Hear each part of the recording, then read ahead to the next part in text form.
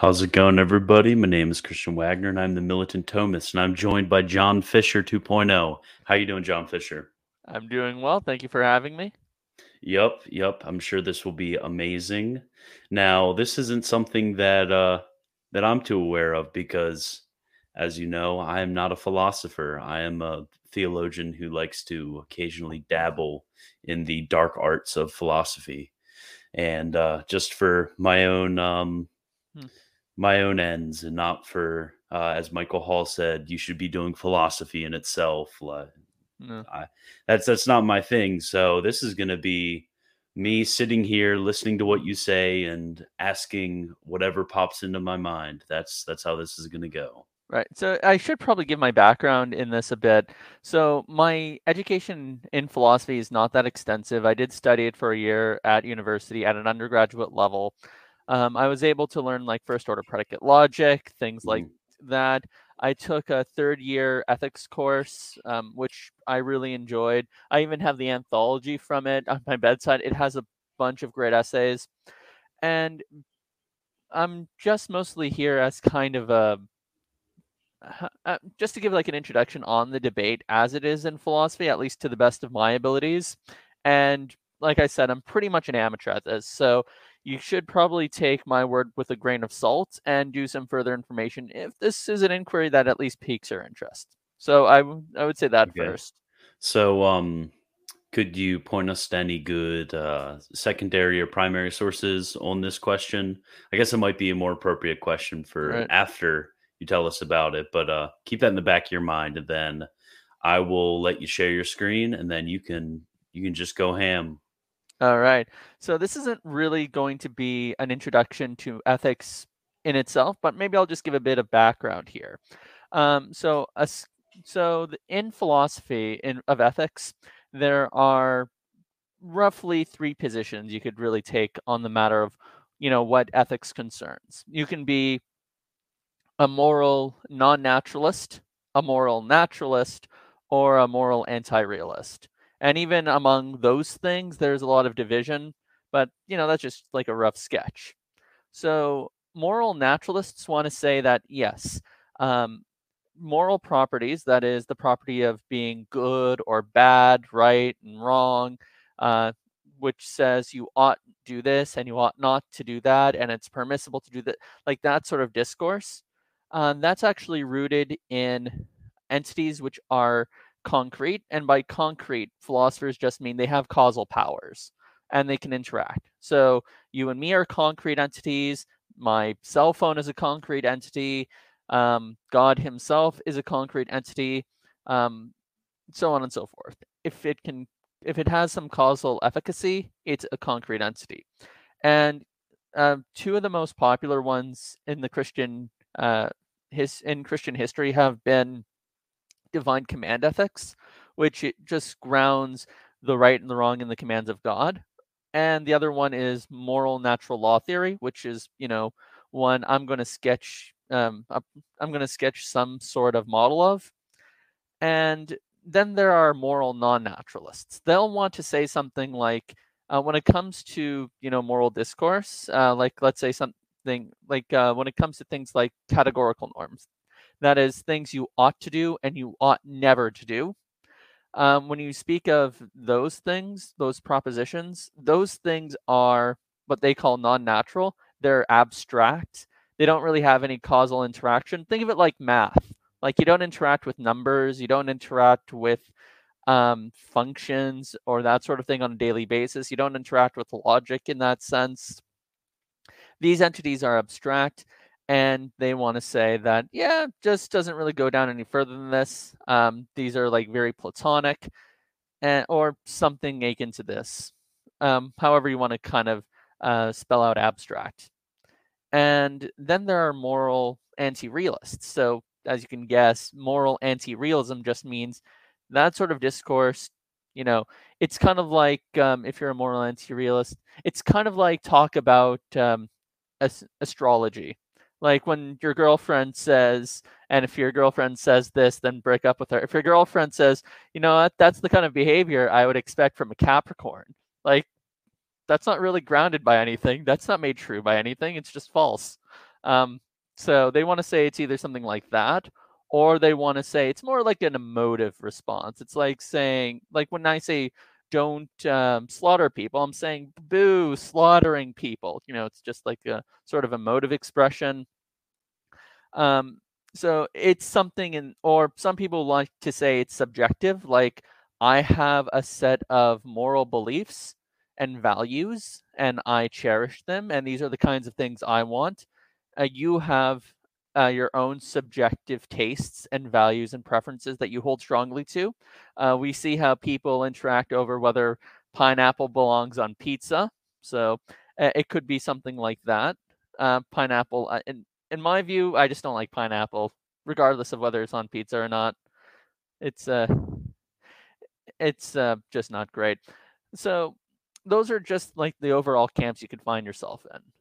So is there anything you'd like to touch on what I said there, or does that kind of help explain it? That sets up the debate pretty well. Yeah. I've already kind of functioning in those categories. I just wasn't aware of the nomenclature. Yeah, like ethics, when it's like ethics in the discourse of philosophers is very different from, discourse in theology. Um, it's really not. There's really not the same discussion if you read the two sides. At least that's been my impression. Like if you read Thomas, he's not going to talk about categorical norms or he's not going to use that sort of language. But you understand Thomas better than I do. Maybe you could speak to that.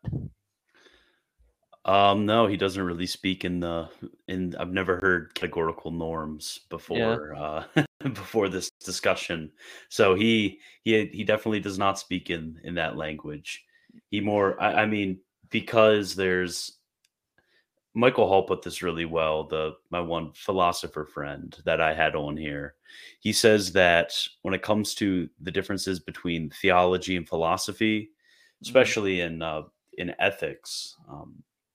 Philosophy is more of a synthesis game, like take whatever Mm. is true, good, and beautiful from these various schools of Mm. thought, and you may have this 20th century philosopher who's grabbing onto something that nobody had really discussed before. But when it comes to the science that is theology, it is much different. It isn't a game of Mm. synthesis. You don't synthesize error and truth the same way that you can do with philosophy in the various schools. Like I couldn't say like, oh, Arius had some good points here. I'm gonna take upon Arius and his Mm. and his and his good points on Christology, and I'm gonna kind of get rid of the bad stuff. That's not what you do Yeah. in theology, because it's a more dogmatic way of Right. doing things. But there are some gray areas like Origin. Like there are some things that let's definitely not follow Origin on the pre-existence of the soul. But if he says something and argues for something that we know is orthodox, yeah, sure, let's cite some Origin. I do the same thing when it comes to a lot of the reformers, because I have Right. a special love in my heart for them. Yeah, I mean, even a lot of us more normie Catholics will do the same with C.S. Lewis. Like, Lewis writes this, and I'm gonna take a bit of that and use it to explain some Catholic theology. Like, Peter Kreeft loves C.S. Lewis, and he usually is enamored with doing it with Lewis. So, yeah, that is understandable. I Um, believe in the deathbed conversion myth of Lewis. ironically or unironically. Ironically. Okay. Let's hope Father James isn't watching. Or let's Oh hope he is. man, One of How dare you attack the memory of Lewis like that? I'm that is a dirty papist. dirty. Okay. Uh, yeah, I mean Lewis is one person who's definitely like that. I think there are others definitely in the Reformed camp that I do like. I really like Jonathan Edwards' preaching method. Like it's really hard not to like Sinners in the Hand of an Angry God. Yes.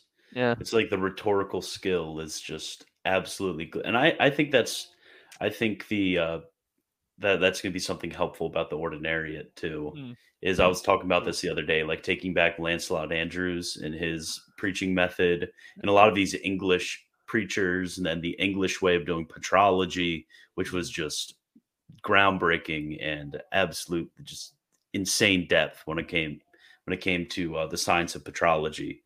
So I mean, I guess we can distinguish a little bit, but do you want to get Right. back into the discussion? Right. So, can a naturalist hold a moral realist position? Well, it depends on what you mean by naturalist. I would want to say that yes, you can be a moral naturalist and you can be a moral realist. Whether those two things are consistent with one another, I'd want to say that moral realism is more likely given theism, but I don't want to say that it's in principle not something you can reconcile with a thoroughgoing naturalism. I think I think you're just better off arguing for God's existence rather than arguing against nature or against the idea that nature is the only entity. Um, Usually, I find that. So here's what I mean.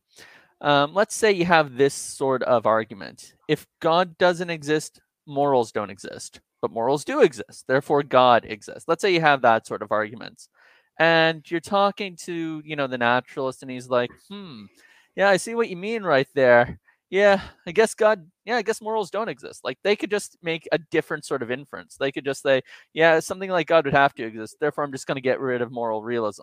So they could bite that bullet. Another thing that they can do is argue in this sort of way. They could say, for example, because if God, they could actually argue that if God exists, that they can argue if God exists, then some sort of morality has to exist, but no morality exists. So they could be moral anti-realist. And because one of the properties we ascribe to God is his infinite goodness, then God couldn't exist. So there are many ways to argue that point in philosophy. I think a naturalist could hold that position, but I think that on a probabilistic basis, it's more likelier on theism than on atheism. All right. And that's actually why I think one of your best ways to even have a moral argument, at least at this point, is to defend the truth of morality and then try to show how that shows God exists rather than the other way around. So I'm going to present. So this is still a work in progress. It's a sketch of moral naturalism, and I'm going to say that morality should be understood as like a science of or a method of learning about proper function. And this is going to have a huge teleological component. So for guys who subscribe to a channel literally called Militant Thomists, I'm in good company. All right. Yes. All right, so let's begin. First slide. Oh, I'm in charge of that. Okay. All right, so naturalistic moral realism. So this is the thesis you're going to, these are the things you're going to need to defend. One, there are true normative statements like you ought to do X and doing X is good. These statements, so those statements exist. People make those, and that's a pretty easy one really to defend. The next one is these statements are true or false. So they could all be false, in which case we're going to get into the idea that, morality is really like astrology. So at least some of them have to be true. And then, all right, and they can't like be emotive reactions.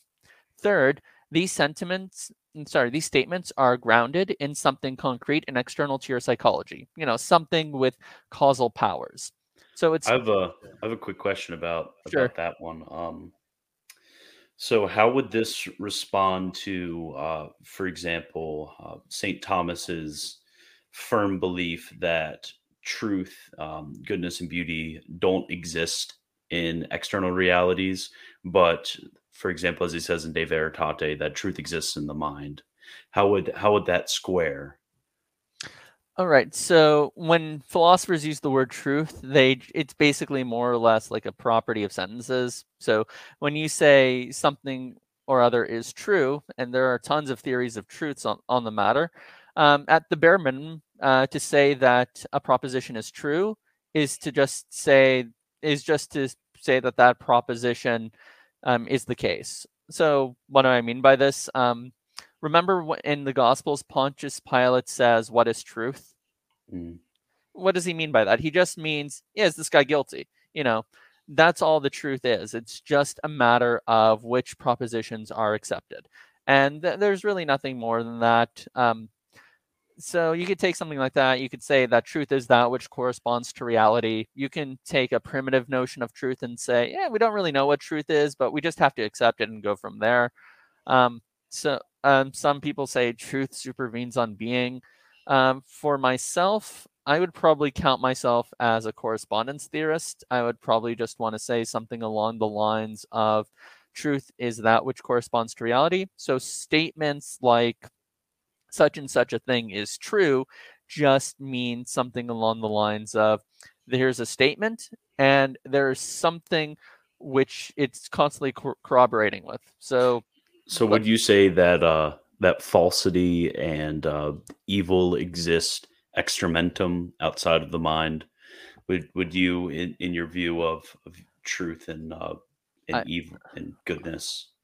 I'd want to say truth exists external to the mind, but I don't want to say falsicity does, nor do I want to say evil does, because that's describing to them like a positive sort of property. I want to say that if they exist extranos, that they exist as an absence of something, no, such as an absence of a perfection, or let's see, or in the case of evil, an absence of a good in the thing. In terms of falsicity, I'd probably want to say something like there is the proposition in your mind fails to correspond because there's, an absence of something that connects it to something external to your mind. So, for example, if I said the cat is on the mat, but really the dog was really what was on the mat, there is a lack of something. Namely, when I'm thinking about that proposition, um, the lack of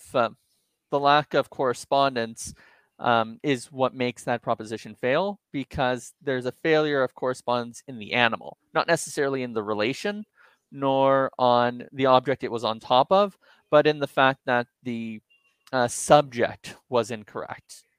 So I'd want to say that something along, I haven't given it too much thought, but I'd want to say it's something along those lines. Okay, I'll stop pushing on this one. You keep going. I don't want to turn this into like a 10-hour stream. No worries. But hopefully, at the very least, it gets you a little closer to what I'm thinking of here. I think it's a linguistic difference that we're talking about. Yeah, I think so too. So these statements are grounded in something concrete and external to your psychology, something with causal powers. That is, it's not a matter of your. That's to say that what makes the proposition true is that there's something external to your mind, and your mind, because it properly is corresponding to that thing, then it correctly registers it as a norm or something that ought to be the case. And these statements are these statements are instructive. And sorry, these statements are instructive to agents on how they ought to act. So they inform your decisions and actions. So if you know that such and such is good, then you know you ought to act towards that thing. And if you know such and such is bad, you ought not to. Some of these statements are true stance independently. That is, they are true regardless of whether you desire them to be true. So what do I mean by this? It's not based purely on the desires of the agent that such propositions are true, but rather it's due to the fact that there's something external to your mind that makes it true, and it's just the fact you have to accept. And lastly, these beliefs are rational. That is to say, you are warranted in believing that they're true. Notice I said warranted as opposed to justified, because that will come later. Yeah, is there anything you'd like me to expand on, or any question? All right. Oh, you're good. Keep pushing forward. So the semantics of goodness. So I do want to give a reference for all my information here, because it is beautifully defended, and you could find its defense and you could find its explanation in a great book. It's by David E. Alexander, called Goodness, God, and Evil. That is Goodness, God, and Evil by David E. Alexander. There's no citation of him throughout the PowerPoint, but that's just because I didn't fully do it yet. It's still, like I said, a work in progress. But overall, I think it's a great defense of of the semantics, that is, the words we use, and explaining them and their logical relation with one another. And David Alexander, he has a lot of influence from Peter Geach, who was a professor, and he was a Thomist. His wife and him were converts to the Catholic faith. And he was basically a huge early influence in analytic philosophy. Basically, they're the philosophers who try to mathematize everything. He was one of them. And what made him really brilliant is his insights through St. Thomas Aquinas. Now, I won't say Peter Geach got everything right. So, for example, he really never liked the idea of God being omnipotent, not because of the logical problem of evil or something like that. He just didn't understand the concept of omnipotence. He said, I don't even know what it means to say that God can't do anything that violates his nature, because that's just saying God can't do what God can't do. And of course, that led to a whole cavalcade of the literature, and I won't get into that too much, but that's one of the things he's famous for. But another thing he's famous for is how we use the word good, because it's a very multifaceted word. So this is Peter Geach right here, mean mugging. He has a fantastic serious face. So he makes a distinction in one of his essays between what he calls an adjective. Sorry, two types of adjectives. One's an attributive adjective and the other is a predicative adjective. Now, we all know that an adjective is a word that modifies a noun or a verb. So, a big man and a brown man are two sorts of adjectives because they go into specifics about the kind of man we're referring to. And you could do it with verbs too. Now, it was a long jump.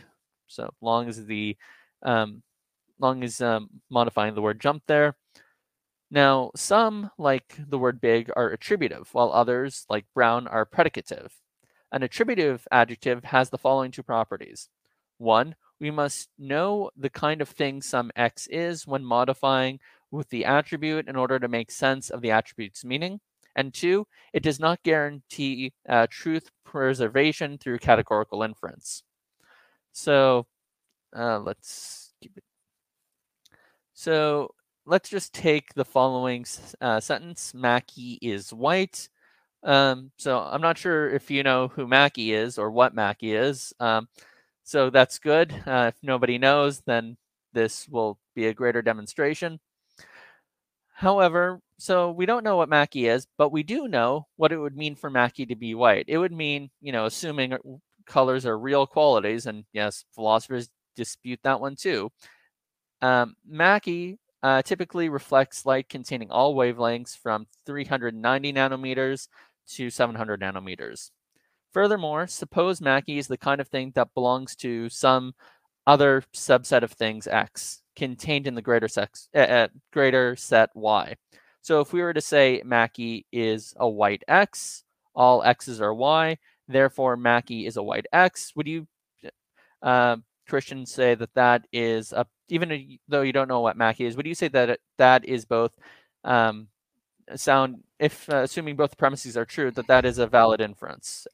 That would be a valid inference. All right. So if P1 and P2 are sound, then the conclusion follows.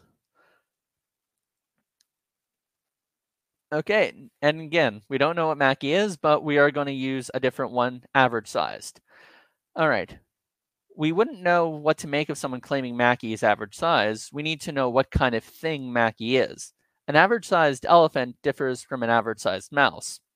Again, suppose Mackie is the kind of thing that belongs to a subset of things X contained in a greater set Y. Mackie is average size X, all X's are Y's, therefore Mackie is an average size Y. Would you suppose that both premise 1 and premise 2 were true? Would the conclusion follow? That's a tricky one. Yeah. I would say that the conclusion would follow. Okay.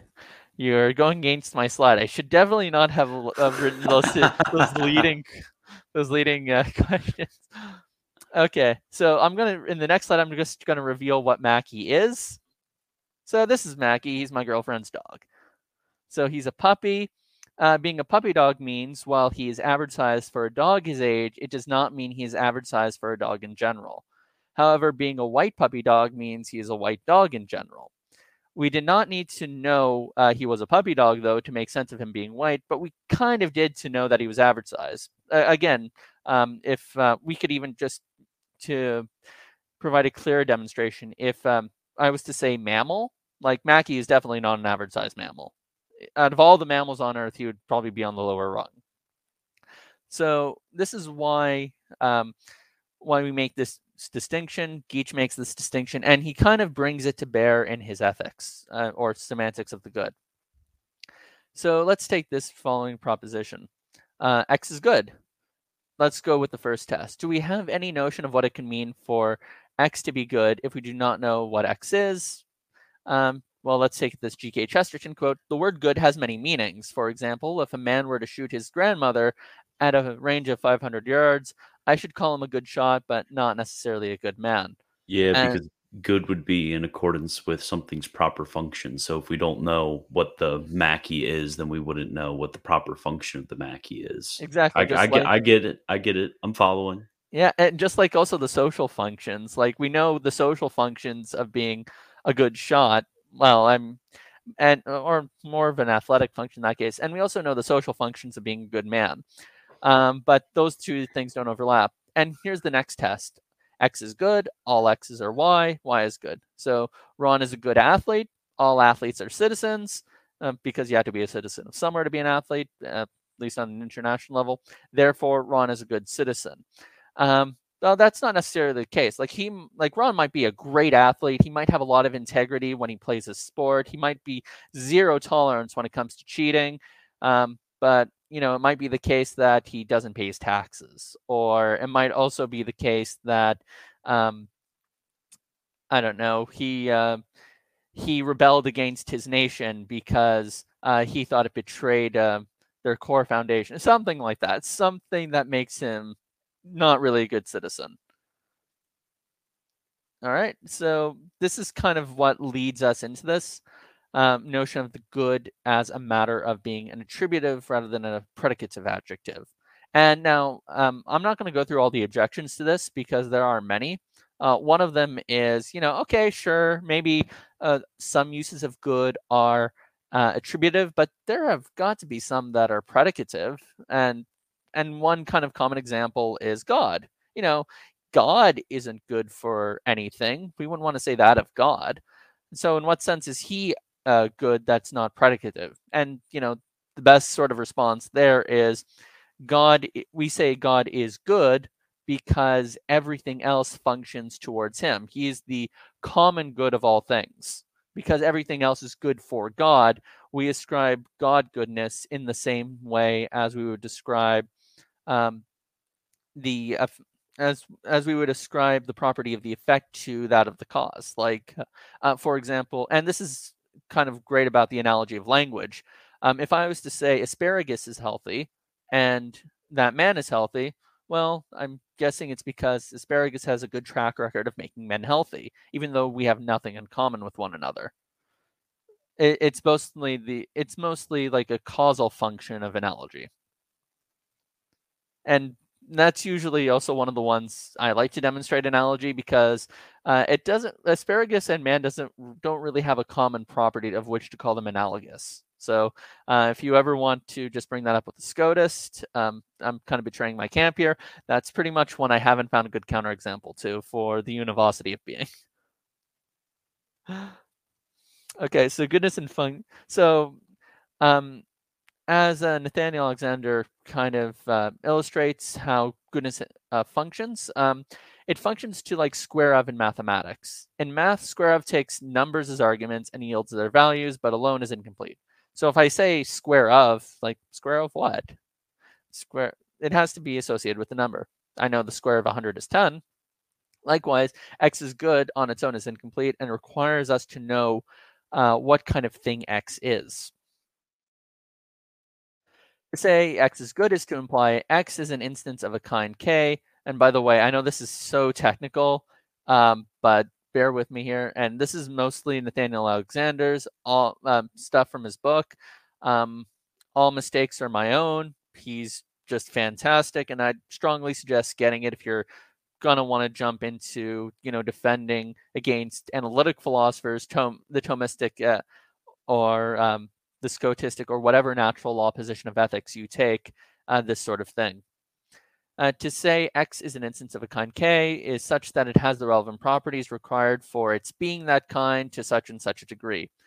And to say you ought to do X is to say you are of some kind such that doing X is necessary for being a good X. So here's the kind of example we can take. A human heart exists to pump blood.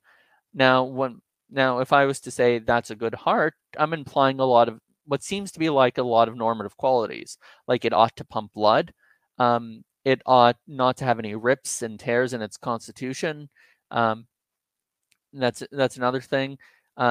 It ought to be made for the person or originate with that person. So, for example, you could have a heart transplant, but usually that sort of thing is something that is of last resort, and it's not something that's perfect. A perfect relation would be your own heart and be healthy rather than somebody else's. So there's an expectation that the agent is the one that produces the heart. So it's the effect of the agent who is the efficient cause, something like that. So you have all these normative properties that come into play here, or that seem to come into play. And this is where you could kind of build what's called a metaphysics of goodness. So metaphysics is itself a disputed term, but I think we should just go with the classical definition, which is things you have to presume in order for physics to get off the ground. And by physics, we just mean the science of everything that changes. So you probably know that more than I do. Would you say that's a fair definition of like the classical understandings of physics and metaphysics? Yeah, I'd say that'd be a pretty good way because, I mean, it is after physics. Yeah, that is true. And it does transcend the physics. Correct. Yeah. So ask yourself the question, do I have a good pen? If I have an instrument for writing or drawing with ink, then I have a pen. If I have a good pen, then it is only good insofar as someone can write or draw with it in various conditions. So imagine you had a pen where you can draw with it in outer space, or when the heat conditions become so hot, it still writes, or becomes so cold it doesn't freeze, it still is doing that writing. Or imagine if, for example, it's so good that it instantaneously reacts and it's sensitive to the pressure you place on the pen, which is pretty good if you're an artist or doing some writing. So, these are kinds of qualities we look for in a good pen, because even though they're just not necessary for it to be a pen, they improve the writing and they improve the degree to which something is a pen and functions as one. So those are the kinds of things we can ask about pens, and these are artifacts. And I think we need to make a distinction between the goodness of artifacts and the goodness of human beings or other natural kinds, but we'll get to that in a moment. So we can ask ourselves likewise, what is a good human being?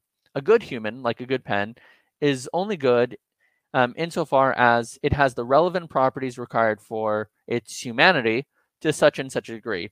If a human being is, as Aristotle pointed out, a rational social animal, then I am only a good human being to such a degree that I am rational, that I socialize well in a communal context with other beings of my kind, and that I maintain the traits of a healthy being of my type. Those are some ways you can go from the essence of a thing to its goodness. Now, some might say, okay, but let's say I'm like born handicapped, like my legs don't function. Am I not a good human being? Or, something that wasn't really your fault? Well, human beings differ from other animals in that we are also rational animals. And what is one faculty of a rational animal other than their will, their reason, and their ability to exercise those things freely? We don't judge a human being based on things that go beyond their powers, but only to those things which are within their control. So that's kind of the main difference, and that's why we can assign moral praise and blame to other agents, because those are things within their control. and we can punish them, and we can give them adulation because those are things that they bear the responsibility to do, and they have it on themselves to accomplish. And that's not because of a result of their lower or bodily functions, that is, their more animalistic ones, because, all animals have that.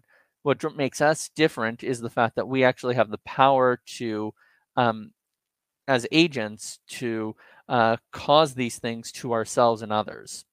And that's what separates the two things. It's the function of your cognitive abilities towards the good, not necessarily your more physical abilities. So, and this also gets to another issue of relativizing, kinds of good. So does that mean like I could be a bad human being so long as I'm a good adulterer? Like, why should we care about being good human beings and not good adulterers, or bad human beings and not good serial killers, or something like that? So this is why we have to focus on what's called the primary kind.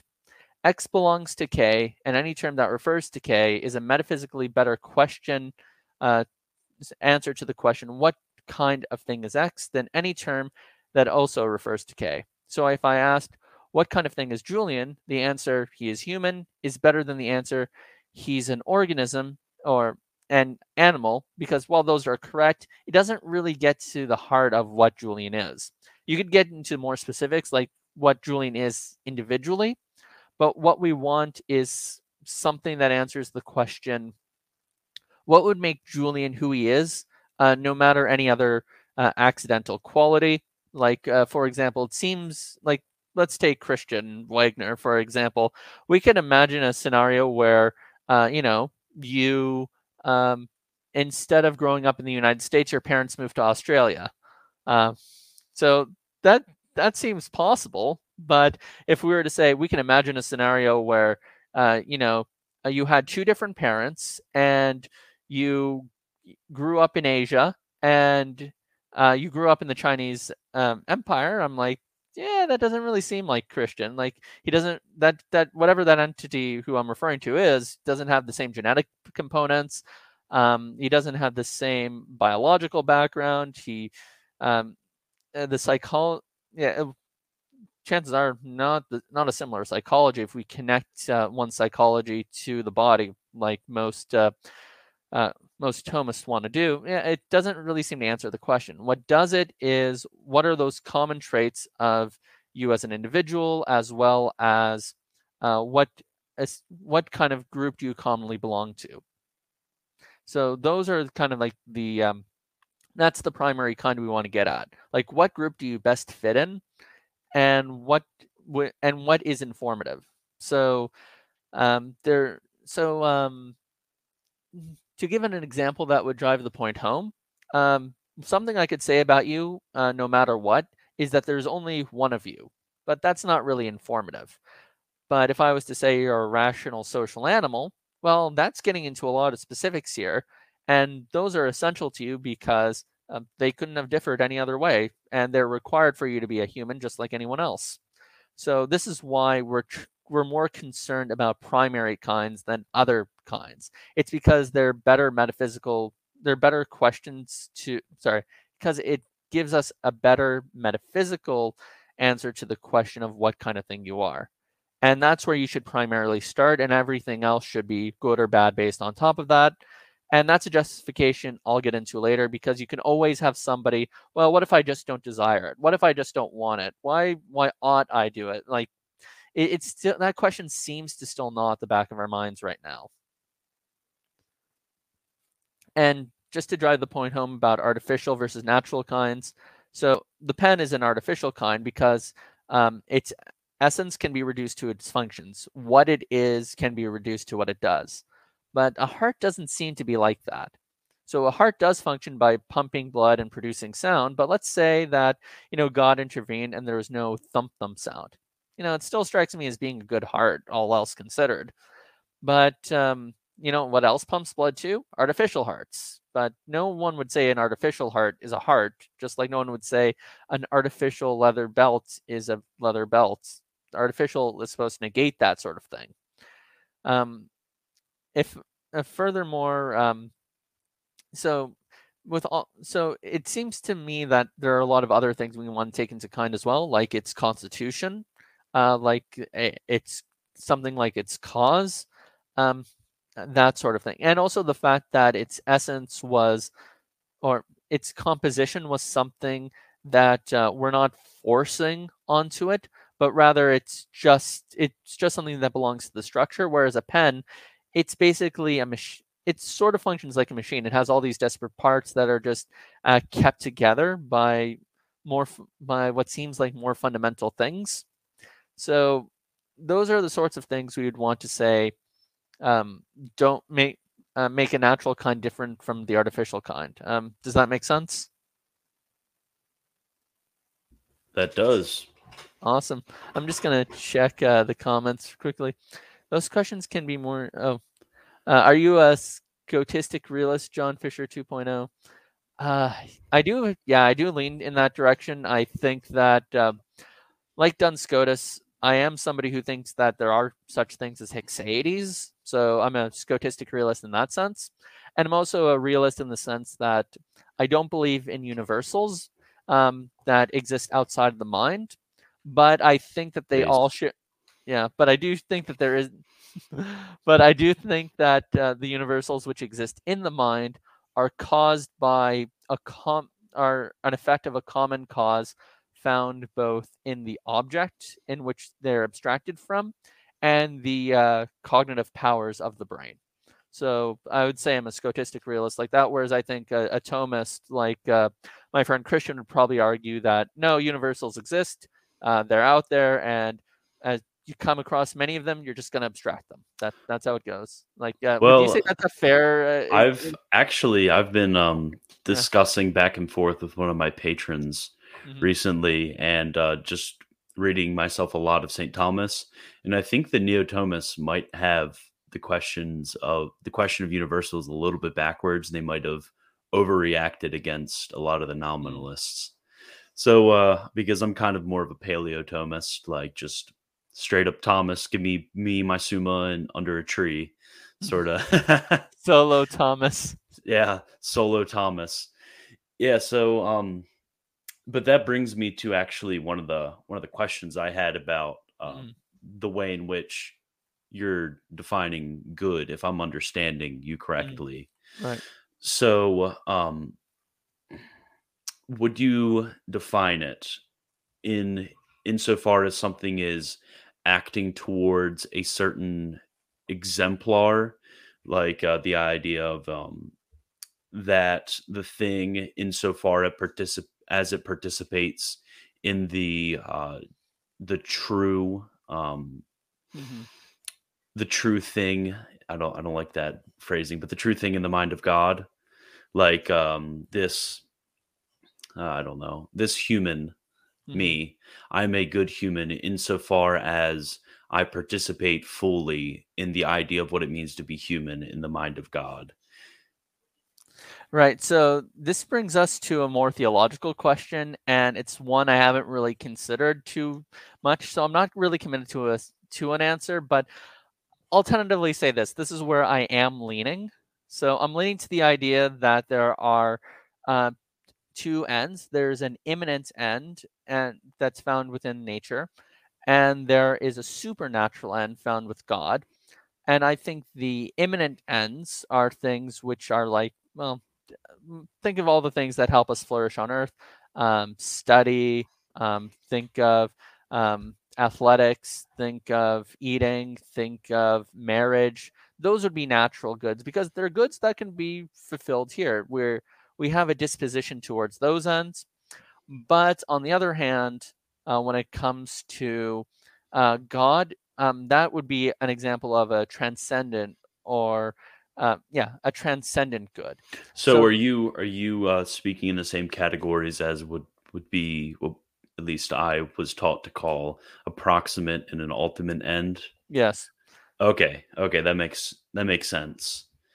Yeah, because it seemed like at least through some of what you were saying that Right. you were grounding goodness in the thing rather than grounding goodness outside of the thing, and then the goodness exists insofar as it participates in the mind of God, and then we know it in the mind. Like, do you get what I'm trying to what I'm trying to get at? Yeah. So if I understand you correctly, what you're saying is, um, insofar as what are we participating, which makes us good? Is it the thing? Is it God? Is it both? Like is it something like that? Well, I because I believe that, Mm. especially reading St. Thomas, he's a lot more Neoplatonist than you would at first imagine. I think Gavin So Kerr makes that very same argument in one of his books. yeah, so reading St. Thomas and his and Mm, Augustine too, and their view of goodness, the what a good thing exists primarily and supremely in God's idea of that thing. mm, And then in if we're going to use Platonic language, in the forms or in the ideas.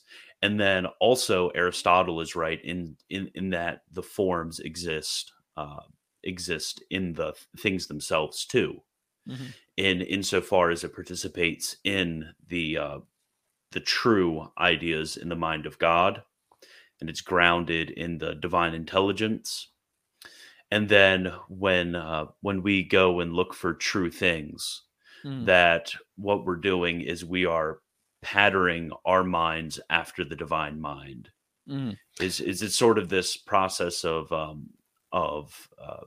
expulsion and then return, sort of that Neoplatonist idea of things are going from God, and mm, then we in our investigation of mm. all of reality, looking for goodness, are going back to God and patterning our minds after God. And then there's almost this theosis process of the mind Mm. that comes through study of the material world.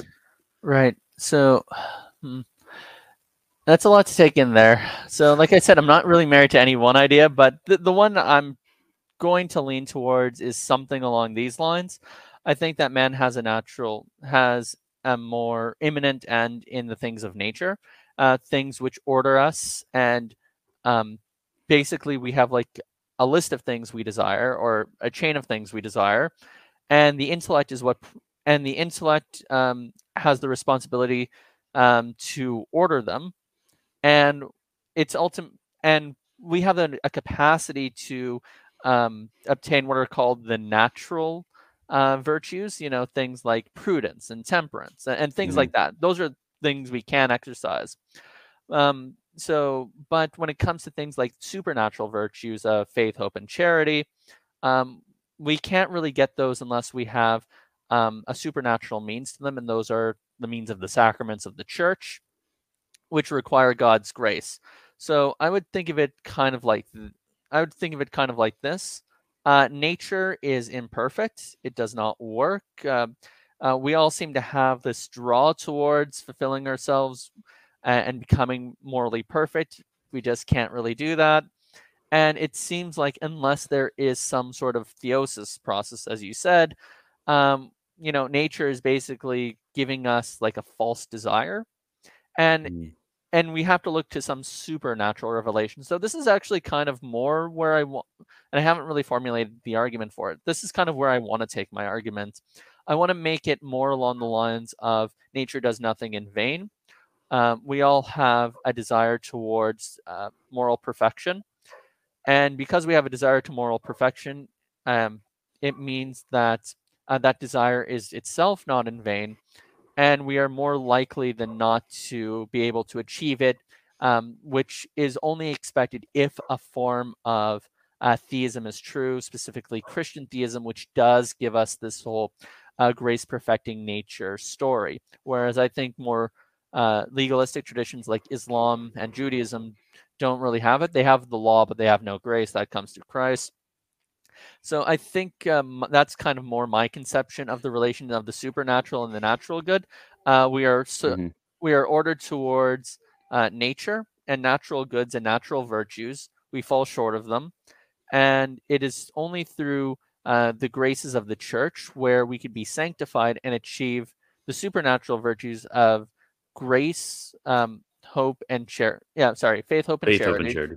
Yeah. Yeah, I get what you're saying. I Yeah. think this really also plays into St. Thomas's view of happiness, desire, Mhm. and the beatific vision, Right. that all men desire to have their own being. All men, actually, all things tend towards the perfection of their own being. Right. And then our highest faculty is our intellect. So through our intellect, we are going, all men, as Aristotle says in the beginning of the Metaphysics, all men naturally desire to know, and that we're going to naturally desire towards that ultimate Mhm. perfection of our intellect.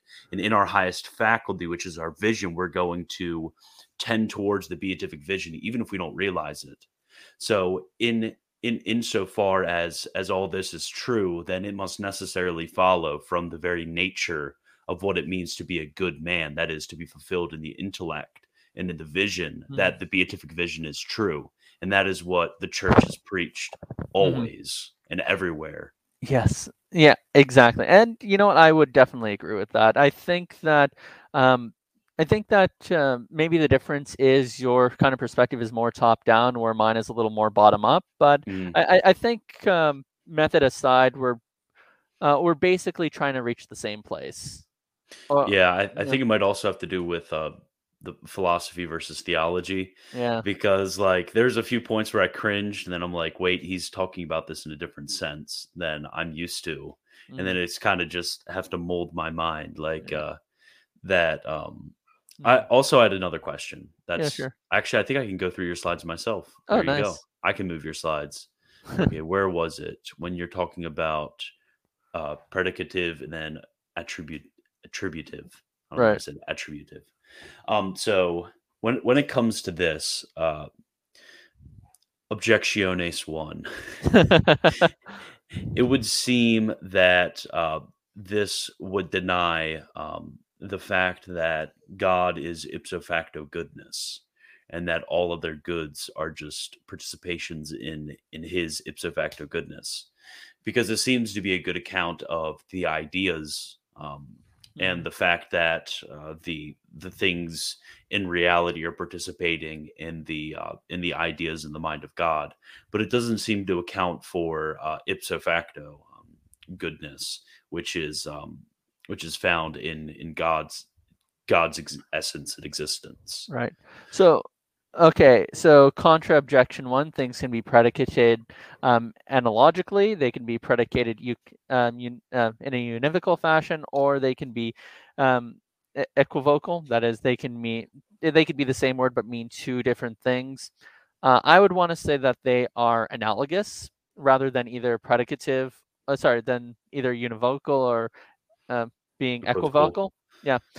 And because of that, I'd want to say that yes, in a certain sense, God is good. God is the good, but I mean that not in the sense of um, not in, but I mean that in the analogical sense, and I mean that in the sense that He is the cause of the goodness of other beings, and because there's nothing in the cause which does not exist within the effect first, we would say that God is also good, and God is our good, um, not in the sense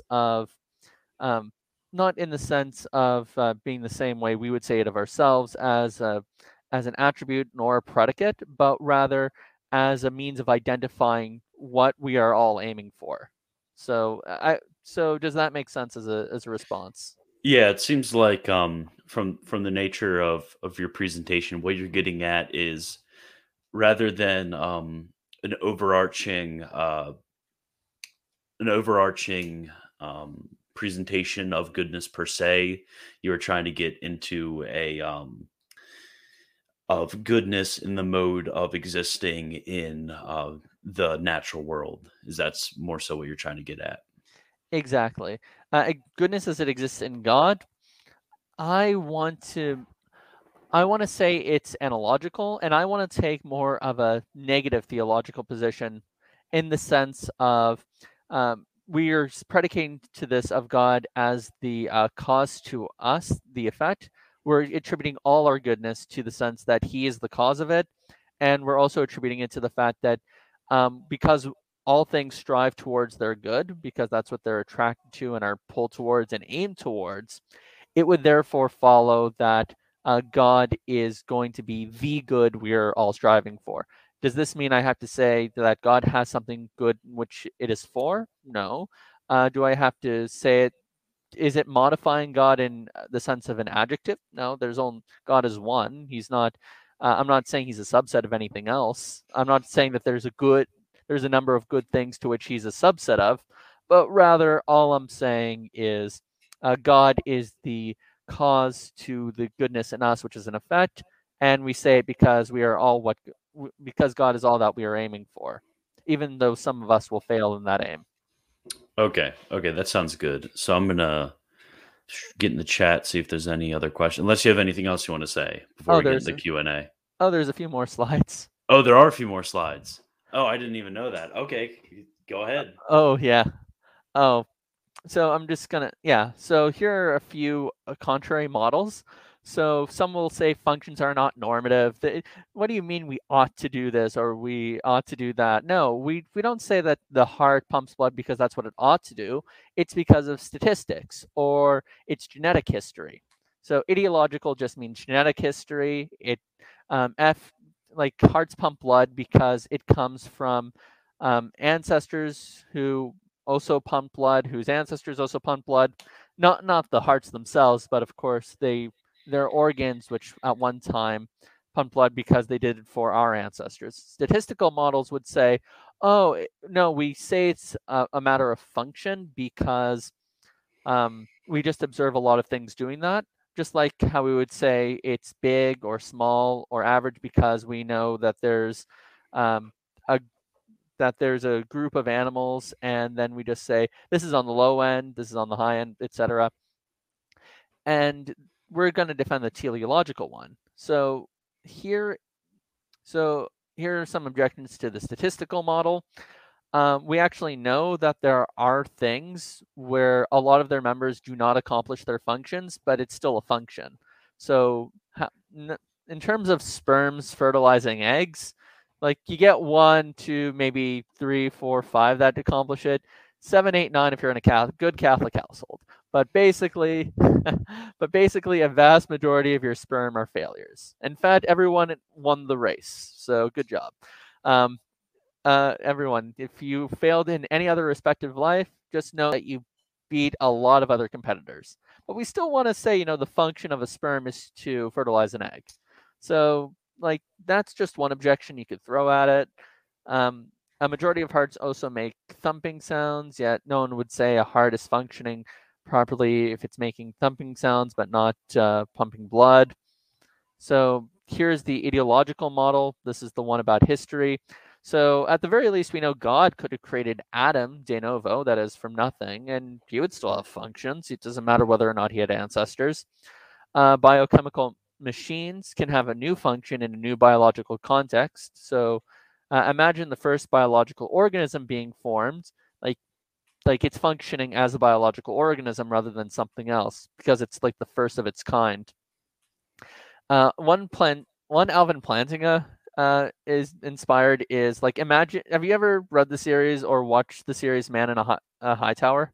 No, I prefer to stay away from the Nazi stuff.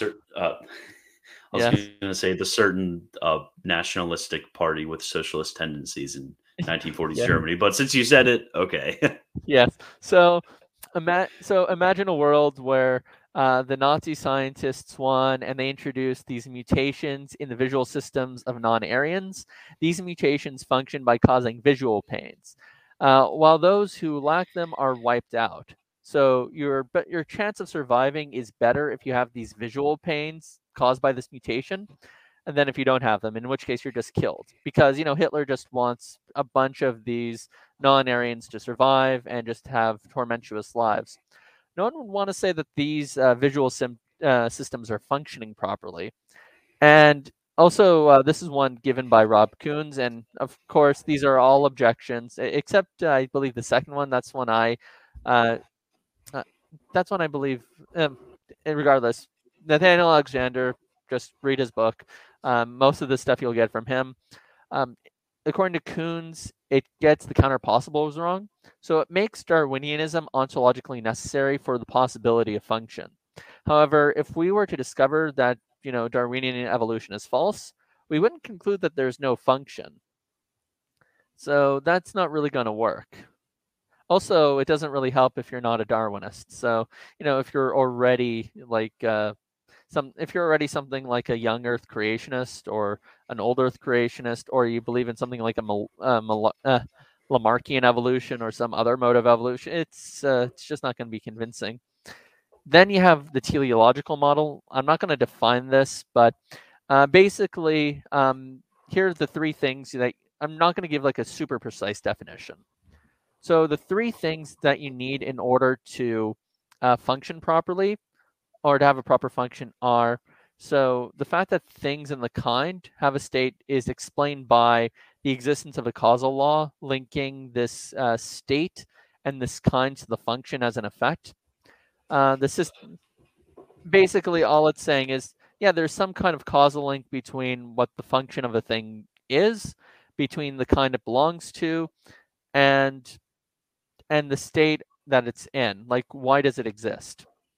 Or the system functions f and p meet condition 1 for v for you know what, rather than go through all this, basically summing up the three facts, the existence the first point is there has to be a causal connection between the kind, the state it's in, and the function itself.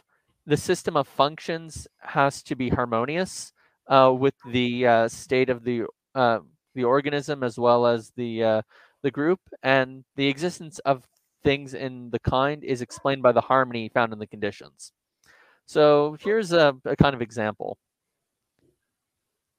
And also it goes into when is there harmony. For many, but not necessarily all members of Y of K, the fulfillment of X increases the probability of the fulfillment of Y. And for many, but not necessarily all members of Y of K, the fulfillment of X does not significantly decrease the probability of the fulfillment of Y. So here's just like more of an illustration.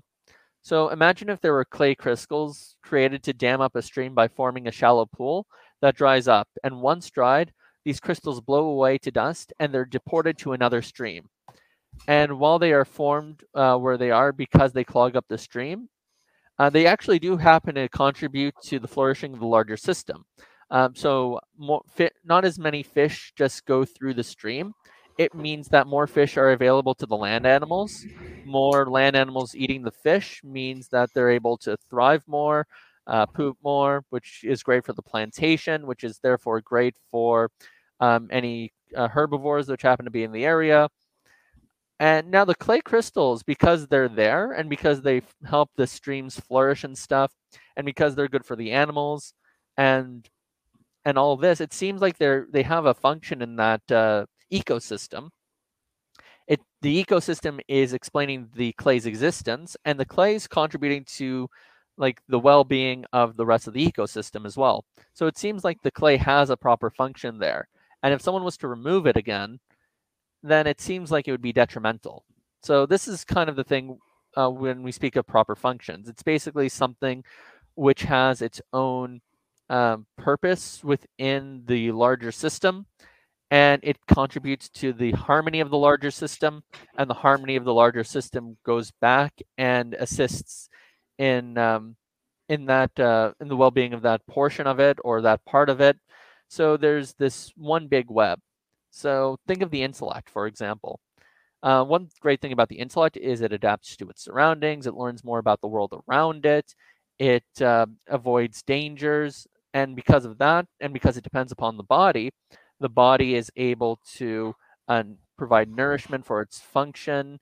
The body is able to be exercised as a way of contributing knowledge back to the intellect.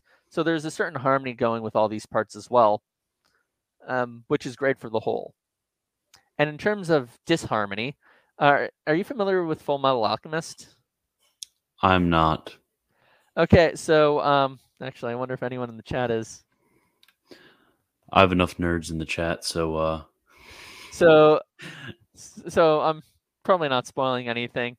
So the the show is about alchemists who are military soldiers and mercenaries. And these alchemists do all this special research, and one of them is in creating chimeras, which are hybrids of two supposed animals. And Shao Tucker is one of these alchemists. He had a breakthrough years ago, but the chimera ended up dying.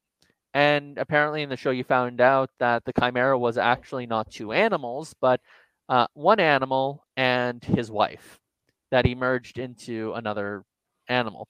Oh And dang. and then he does it with his daughter again because he's under Oh man. pressure. Yeah, it's really messed up.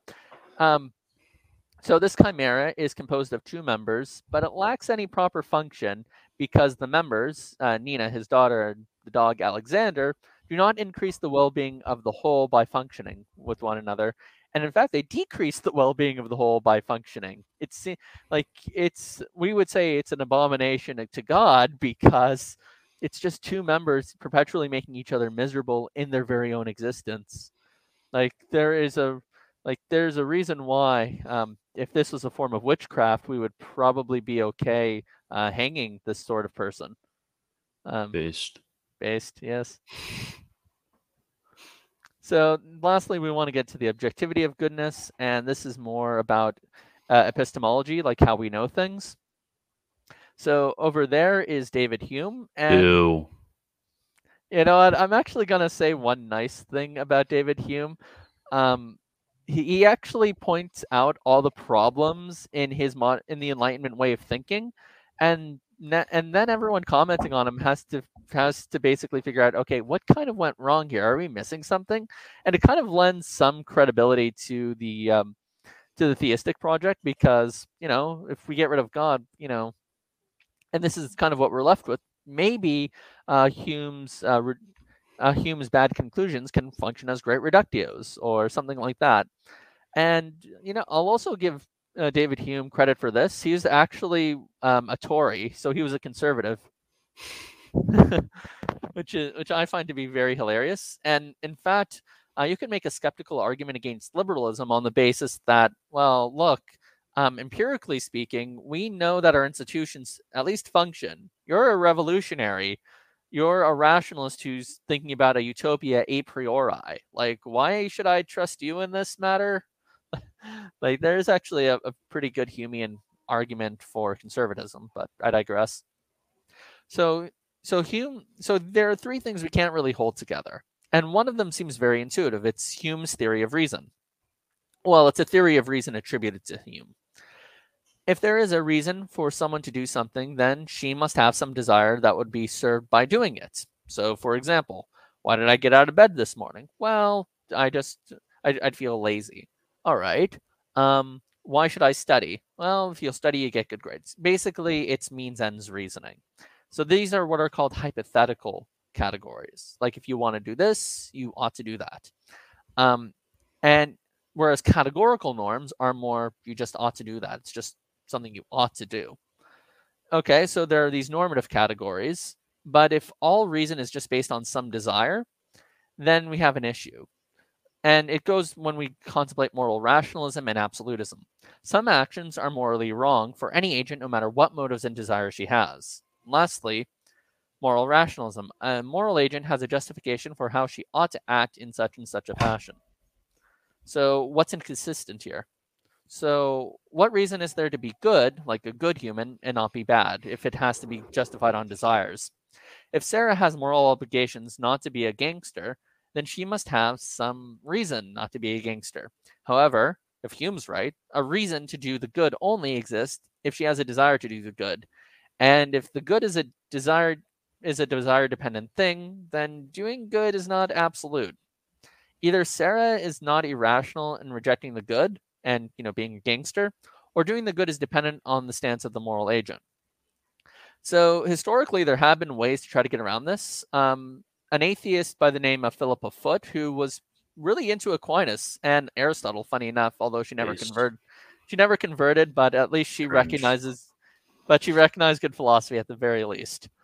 Her response was to say, you're right, there is no reason to be moral. There's the good and the evil, and you just volunteer to do one. And in fact, that's actually what makes the good noble. It's not based on, a rational impulse. It's just based on wanting to do it.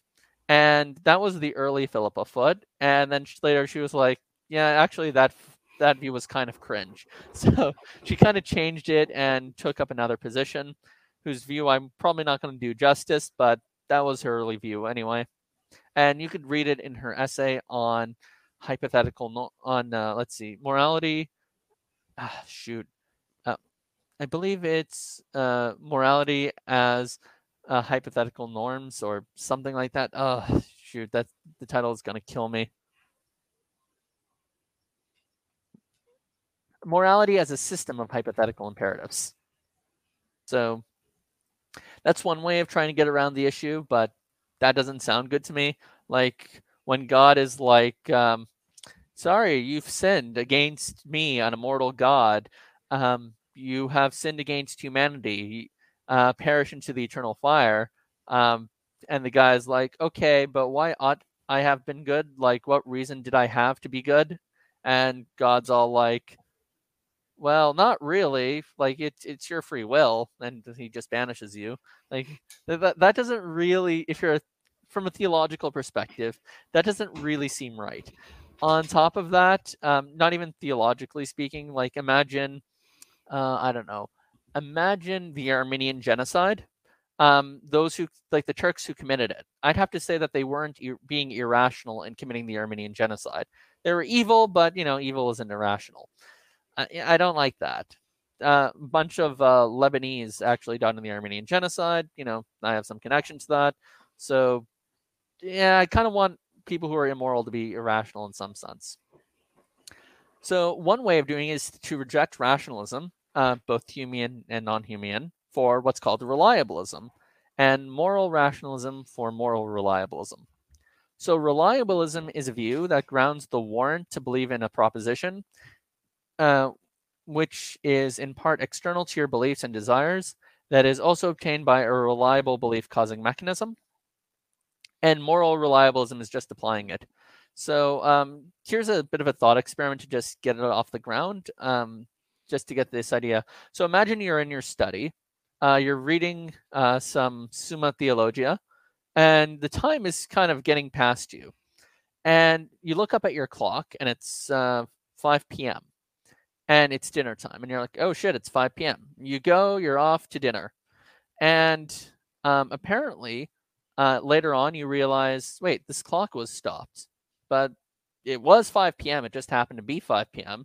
Your wife just made dinner. Would you say you knew? Now, based on the fact that your belief was true, it was justified. When you look at a clock, you seem to have a good reason to believe it's the time it shows, and it's something you believe. Would you say that in itself made what you were doing knowledge? No. Yeah, because it's you just got lucky. Like no one wants to say that they knew something based on luck. And that's actually a very famous case put forward by Bertrand Russell. It was revived by Edmund Gettier. And this was basically a challenge to a very popular view called that said that knowledge was a matter of true justified belief, or at the very least it was one that was taken as roughly close. And the issue there is it was a problem for what was called internalism, the idea that something is knowledge based on the way you reasoned or thought about something or came to a conclusion in your own mind. But it kind of rules out external factors to your own mind. Like it seems like the accident there was in trusting in a broken clock. And we could just run all these kind of deceptive experiments, but basically you had thinkers, and one of them was Alvin Plantinga, who said, actually what grounds something as being true is based on the fact that it was that you obtained it through a reliable belief-causing mechanism, such as your senses. And not only was it reliable, it was based upon reliable methods. So to go back to the whole clock analogy, relying on a stop clock isn't a good method. If you have a brain lesion and you kind of realize by accident out of a plethora of the views you're thinking of that, oh, I have a brain lesion, and you really believe it, that doesn't make it true, because these things seem to be just true on accident, not true in the way that they're designed to operate and run. So if we get rid of if we get rid of this kind of moral rationalism and stick to something which is more external, like a reliabilism, we kind of get around this issue. So here's here's just basically a list of things that would qualify something as being knowledge.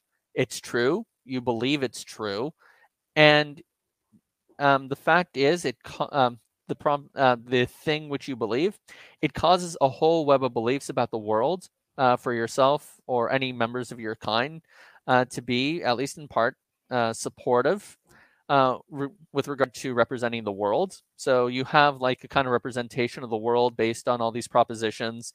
It causes your belief to be more reliable. P is believed through your properly functioning cognitive process, and it's designed to reliably provide true beliefs for members of your kind in the context those processes are functionally disposed to be aimed at truth. So here's an example. Saint Hildegard believes that she ought to practice temperance, and she only knows this if she ought to practice temperance is true, and it's true based on the fact that if you're not practicing temperance, you're not really properly functioning as a rational human being. There's something you definitely lack. She believes she ought to practice temperance. Believing that she ought to practice temperance causes a whole web of beliefs about the world to be supported in representing it, as it would everyone else of humankind who believed in the same thing. And this is true because part of knowing that you ought to be temperate is just one knowledge of your proper functions, just like knowing your heart ought to beat. It's just one of a list of natural facts. And to lack it is to have an issue where you are wrong about what kind of being you are. And lastly, she ought to practice temperance is believed through some proper functioning cognitive process designed to provide truths in the context which, your processes were designed to be aimed at truth. So we want to say that God at least designs our cognitive process to know how we ought to function. So think of it like as a moral sense. Like that's one possibility that we might want to break this down. Another possibility is to say that our desires themselves are reliable in producing beliefs about what we ought to do if they're properly calibrated. And if we only look at our own desires, then we are not going to have a reliable belief causing mechanism because it's too self-centered. It's not going. Whereas if we're actually looking at universal desires for our kind, they are actually better answers to the question and a better representation of who we are as well. So that's one way around the issue. It's just to say, yep, reliabilism is true. Yep, knowledge is about building a web of beliefs that best capture the world. That web that best captures the world is based on believing in what we ought to do, and also believing that, and also obtaining it in a reliable way, not based on this human idea of desire fulfillment or individual desire fulfillment, but rather based upon knowing how our desires ought to function and where they aim towards. And that's basically how you kind of get rid of the triad. You just reject moral. You kind of have to just reject the moral rationalism stuff, adopt this more externalist idea, and I think you're pretty golden. So why should I care about doing the good and avoiding evil? Well, here's one quick response. Following your desires without regard for their good undercuts any warrant in following them. While following your desires is reliable for providing your satisfaction, it exists primarily to provide satisfaction in what's good for our common humanity. And since this warrants a misuse of your desire, believing you ought to do evil from your passions fails criteria 4, and thus you have no warrants. In other words, evil has no warrants, and because evil has no warrants, it's not rational.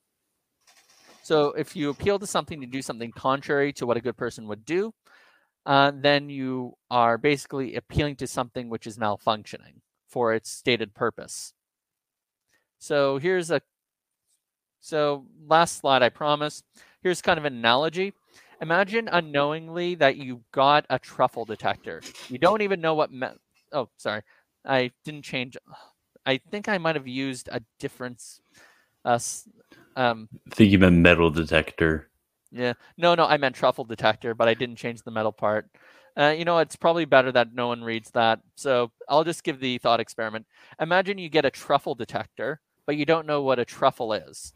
And you go out, and the only thing you know about truffles is this thing detects them. And you go out, you dig up like a kind of the only rock in the area. And you keep getting this rock, and you're like, okay, this is what a truffle is. It's just a kind of rock. So you go out and you meet another person. Instead of getting rocks, they're getting, another truffle, an actual one. And then you're like, okay, I'm not sure if whose is not working. This other guy doesn't know what a truffle is either. So they get a third guy. This guy, instead of truffles or rocks, he's just getting metal, and a fourth guy is getting truffles. Now, there are many ways you could reason about this. One is to say, maybe there's no fact of the matter of what a truffle is. Let's just, forget about truffles or whatnot. Let's just get whatever this thing is getting.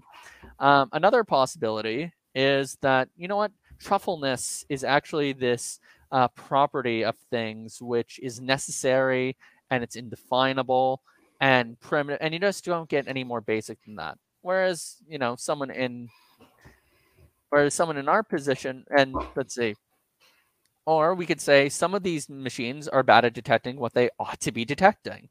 Like that's how the proper functionalist would say about, ethics.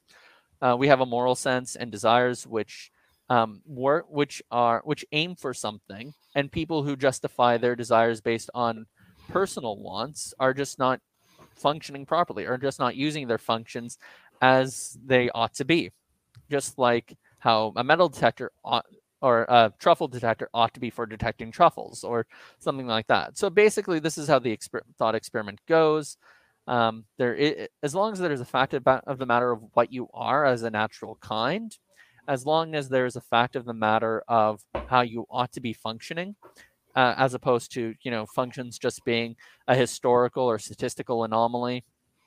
As long as you got those things, and you have a system of knowledge that says something based on the reliability of your cognitive process and your ability to represent the world, then rather than something along the lines of means ends reasoning, like if you want X, then you ought to do Y. If you want to do X, you ought to believe Y, that sort of thing. So I think by accepting all of these things, you do have a much better chance of avoiding these skeptical arguments, and you also have a good chance of avoiding like a lot of the arguments both moral non-naturalists and moral anti-realists might have.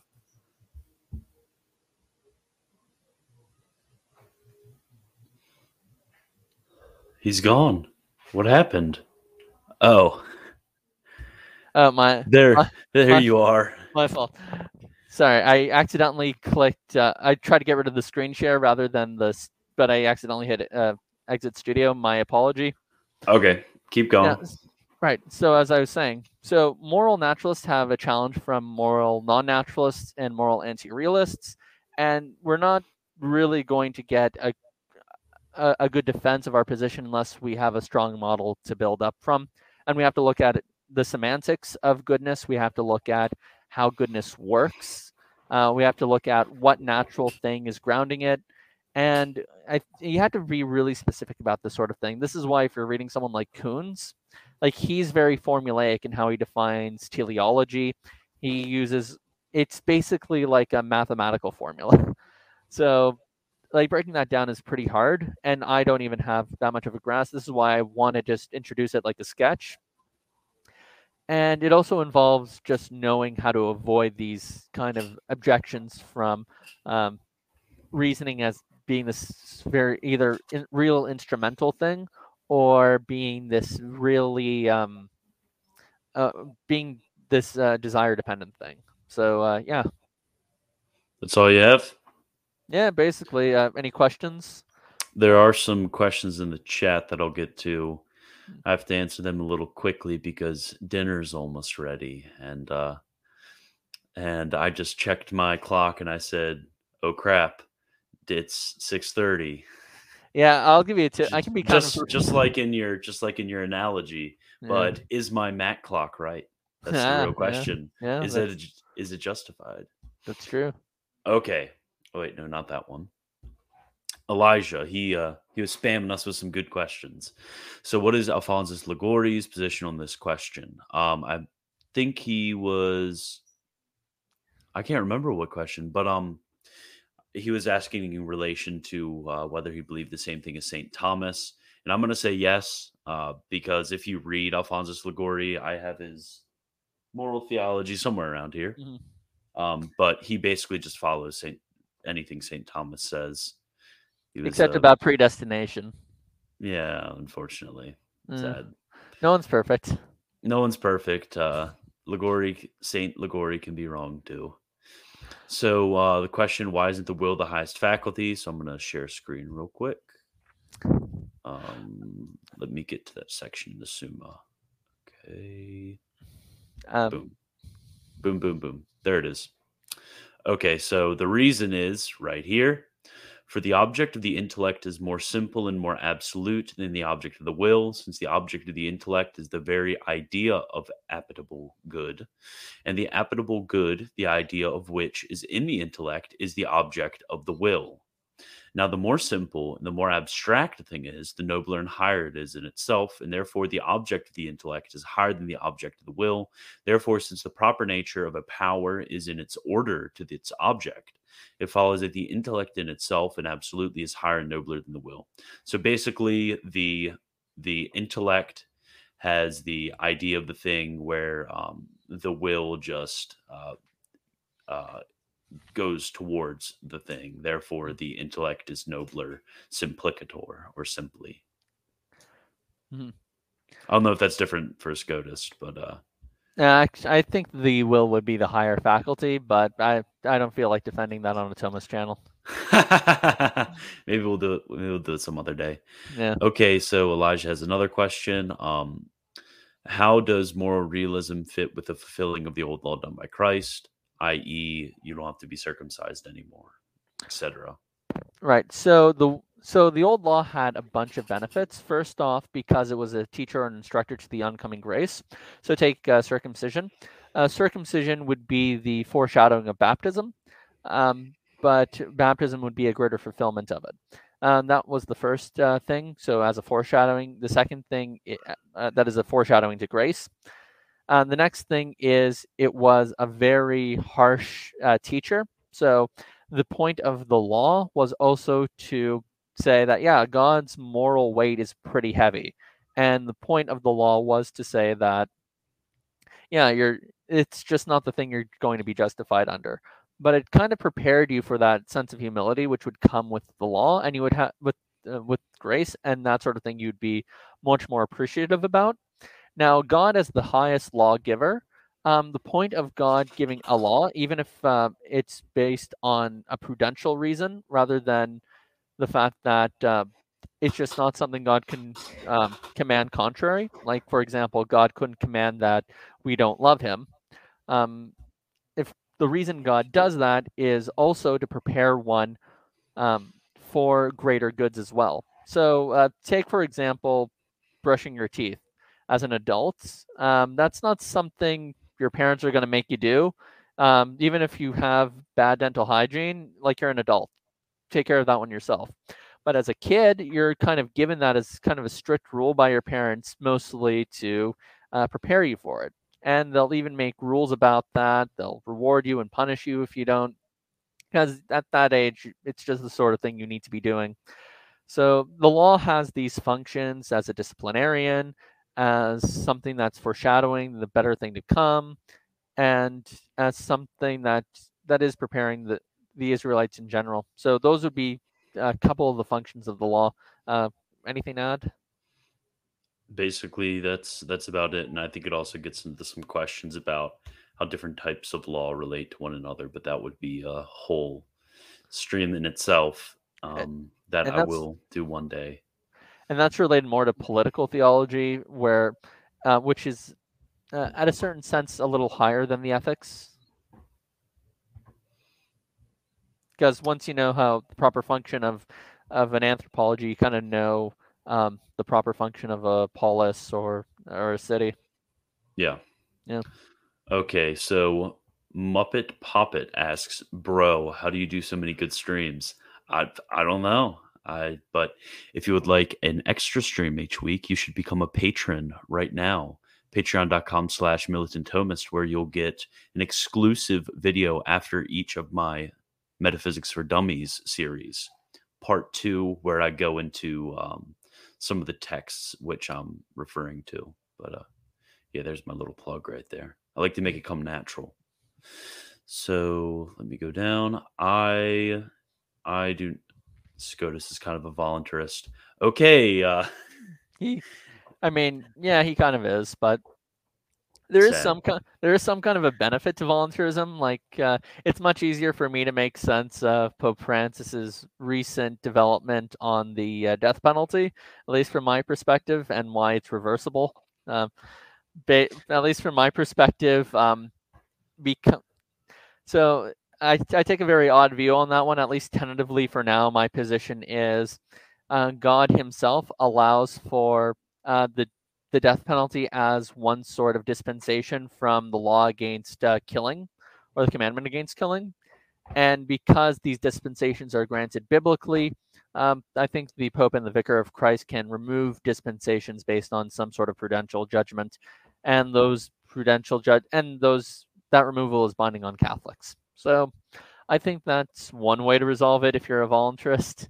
Another way to resolve it if you're uh, a voluntarist, you know what? I basically stated my position. How other Catholics deal with that huge kettle of fish is, their own issue. Oh, I deal with it completely differently, but I think I've went over this before, at least in a stream with a certain Protestant. So yeah, that's all we have for you. Would you like to plug anything you got going on? Yeah. My channel is John Fisher 2.0. Well, sorry, my name is John Fisher 2.0. My channel is Original Wind Production. You can check out my channel. I've not made a good video in a while. So if I am going to finish up more of my research on ethics and definitely improve I'm definitely going to improve my PowerPoint presentation, fix up the errors. I'm going to do a better job of communicating the philosophy of function that Koons is pushing, and I think after that, try to build this sort of apologetic based on it. I expect that in the future, but just not too soon. Okay, that's great. So also, are you back to being active on Twitter? I told everybody on Twitter that you were not dead anymore. Semi-active. Basically, I spent the whole day talking to Operation Cyril, whatever his name is. Oh, That guy. Operation. Yeah, that's the guy actually who I had the conversation with the death penalty about. That's a goy for Jesus.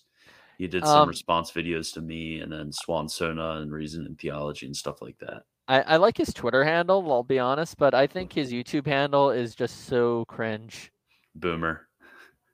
I'm a go. It's Judaizing cringe. Yeah, well, I am the true Israel for Jesus. How about that one? Okay, so that's all we have for you today. Remember, I'm going to put in the chat right now the link to my Discord. That is, as I say, every stream, and I will continue to push until the day I die. Very important, just in case we get a little spicy in one of my chill streams and YouTube decides to take me down, and then Twitter and Facebook collude to get rid of the Militant Thomist. We will have our little Discord hideout where we can resurrect everything. So very important. And that's all I have. And I will talk to you guys tomorrow. Yes, I have an interview with Eric Ybarra tomorrow on his recent book about the Eucharistic sacrifice. I will see you guys later. Bye.